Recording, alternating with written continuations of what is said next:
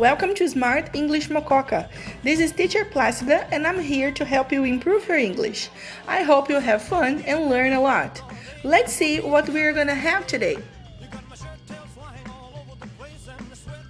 time to quit.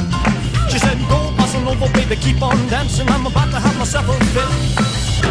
Bossa nova, bossa nova.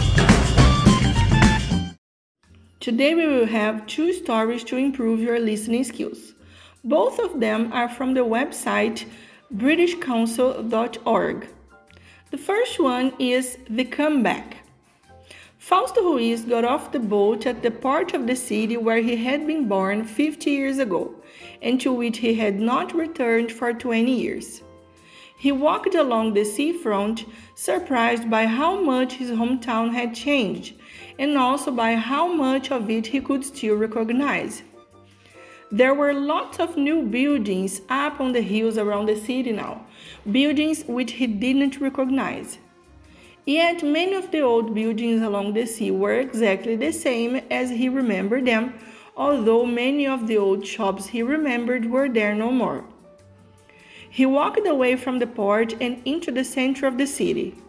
He walked up the main road and saw how all the shops have changed, but there was still one small cafe there which was the same as it had been when he was young and famous.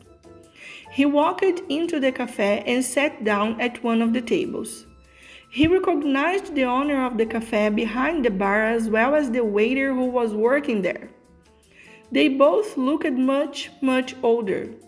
Fausto felt certain that he didn't look as old as they did, even though they were all 20 years older now. Fausto sat at his table and waited for the waiter to come to him. He sat there for 10, 15, 20 minutes. Half an hour passed and the waiter continued to ignore him. Fausto raised his arm and shouted to the waiter, then to the owner of the cafe behind the bar, but it was useless. They didn't come and ask him what he wanted. They were ignoring him. Angry, Fausto got up and walked out of the cafe, slamming at the door behind him. Such ignorant people, he thought. Now I remember why I left this town 20 years ago and why I never came back. He walked along the main street as far as the main square in the town, and when he arrived at the main square, he remembered the other reason why he had never come back. In the main square of the town, there was a theater. As he looked at the theater, Fausto Ruiz had a terrible memory of what had happened there 20 years ago. 20 years ago, Fausto Ruiz had been the most famous singer in the world. He had sung in all of the most famous opera houses in the world. He had sung in London, New York, Moscow, Buenos Aires, Tokyo, and Sydney.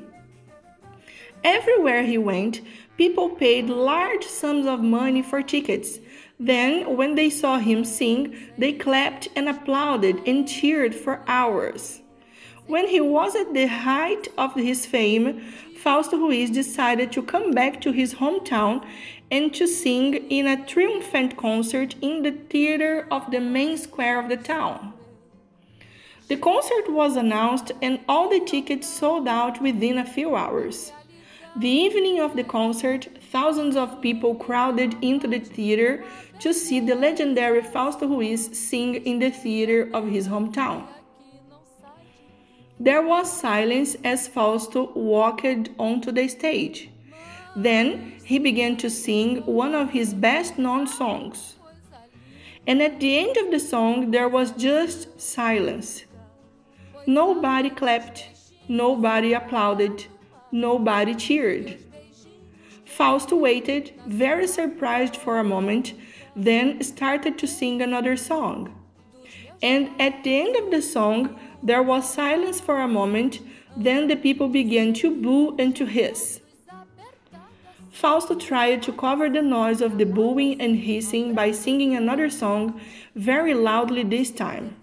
But it got worse. The louder he sang, the louder the bosom hisses became.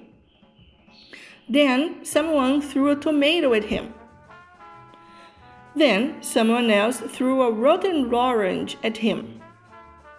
Then someone else threw an old shoe at him.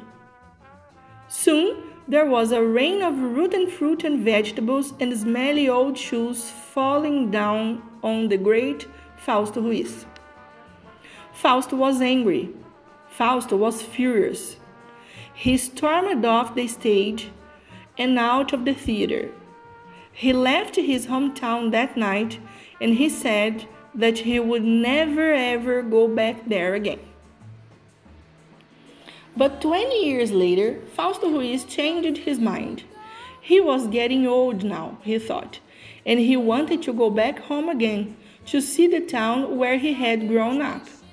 But in the cafe, he realized that perhaps not much had really changed. He decided to walk into the theater. As he walked in, he saw the man selling tickets in the box office. It was the same man from 20 years ago. Fausto said hello to him, but the man said nothing and ignored him. Still the same, thought Fausto. He walked into the theater and got up onto the empty stage. He thought he could hear the terrible booing and hissing of that night 20 years ago. He felt sad and left the theater and decided to go and visit the house where he had been born 50 years ago. He walked all the way across the town, expecting to be recognized by people. When he got close to his old house, he walked through the park where he had played as a small child. He saw some men there, the same age as he was, and thought that he remembered them. They were people who had been his friends when he was at school. He walked over to them to say hello, but they too ignored him. He walked past the old shops near his house. They hadn't changed. There were still the same people there, all of whom ignored him. He was so angry and so disappointed now that he began to shout as he walked along the streets. I am the great Fausto Ruiz, the greatest singer the world has ever heard. Nobody took any notice of him. He continued, Don't you know me? Don't you recognize me? Nobody took any notice. When he finally reached his old house, he at least had a pleasant surprise. Outside the house, there was a statue, and it was a statue of himself. Finally, thought Fausto, somebody has recognized my genius. They put up a statue of me, and they never even told me. Fausto went to have a closer look at the statue. There was some writing at the bottom of the statue. Fausto Ruiz, it said, singer. Fausto was disappointed that it said only singer and not the greatest singer in the world, but at least it was a statue. There was some more writing. He looked carefully at it. There was his date of birth 50 years ago, and then there was something else. It was the date of his death, and the date was yesterday. Now, let's go to the second story. The name of the story is Scarlet. Here's Scarlet in the garden of a friend's house in London on a sunny summer morning, the kind of mornings that are unusual in England. Scarlet is 12 years old, 13 in November, she tells me, and is trying to understand the world around her. She asks questions about everything all the time. I tell her that I want to ask her a question, and I ask her why she's called Scarlet and what the name means, and if it comes from anywhere in particular, and she says, no, it's just a stupid name my parents chose because they liked it. It doesn't mean anything. I wonder if her parents named her after the heroine of a favorite film, perhaps. But then again, I know her dad, and this sounds unlikely. I think they probably chose it just because they liked the sound of it. Scarlett is worried about changing school after the summer. She worries that she's too short for her age and that the other children at the school will make fun of her. She shows me some pictures of the school she is at now and her classmates. I look at the picture and it shows children of all heights and shapes and sizes. Some are tall, some are short, some are fat and some are thin. Some are black and some are white, and most of them are somewhere in between.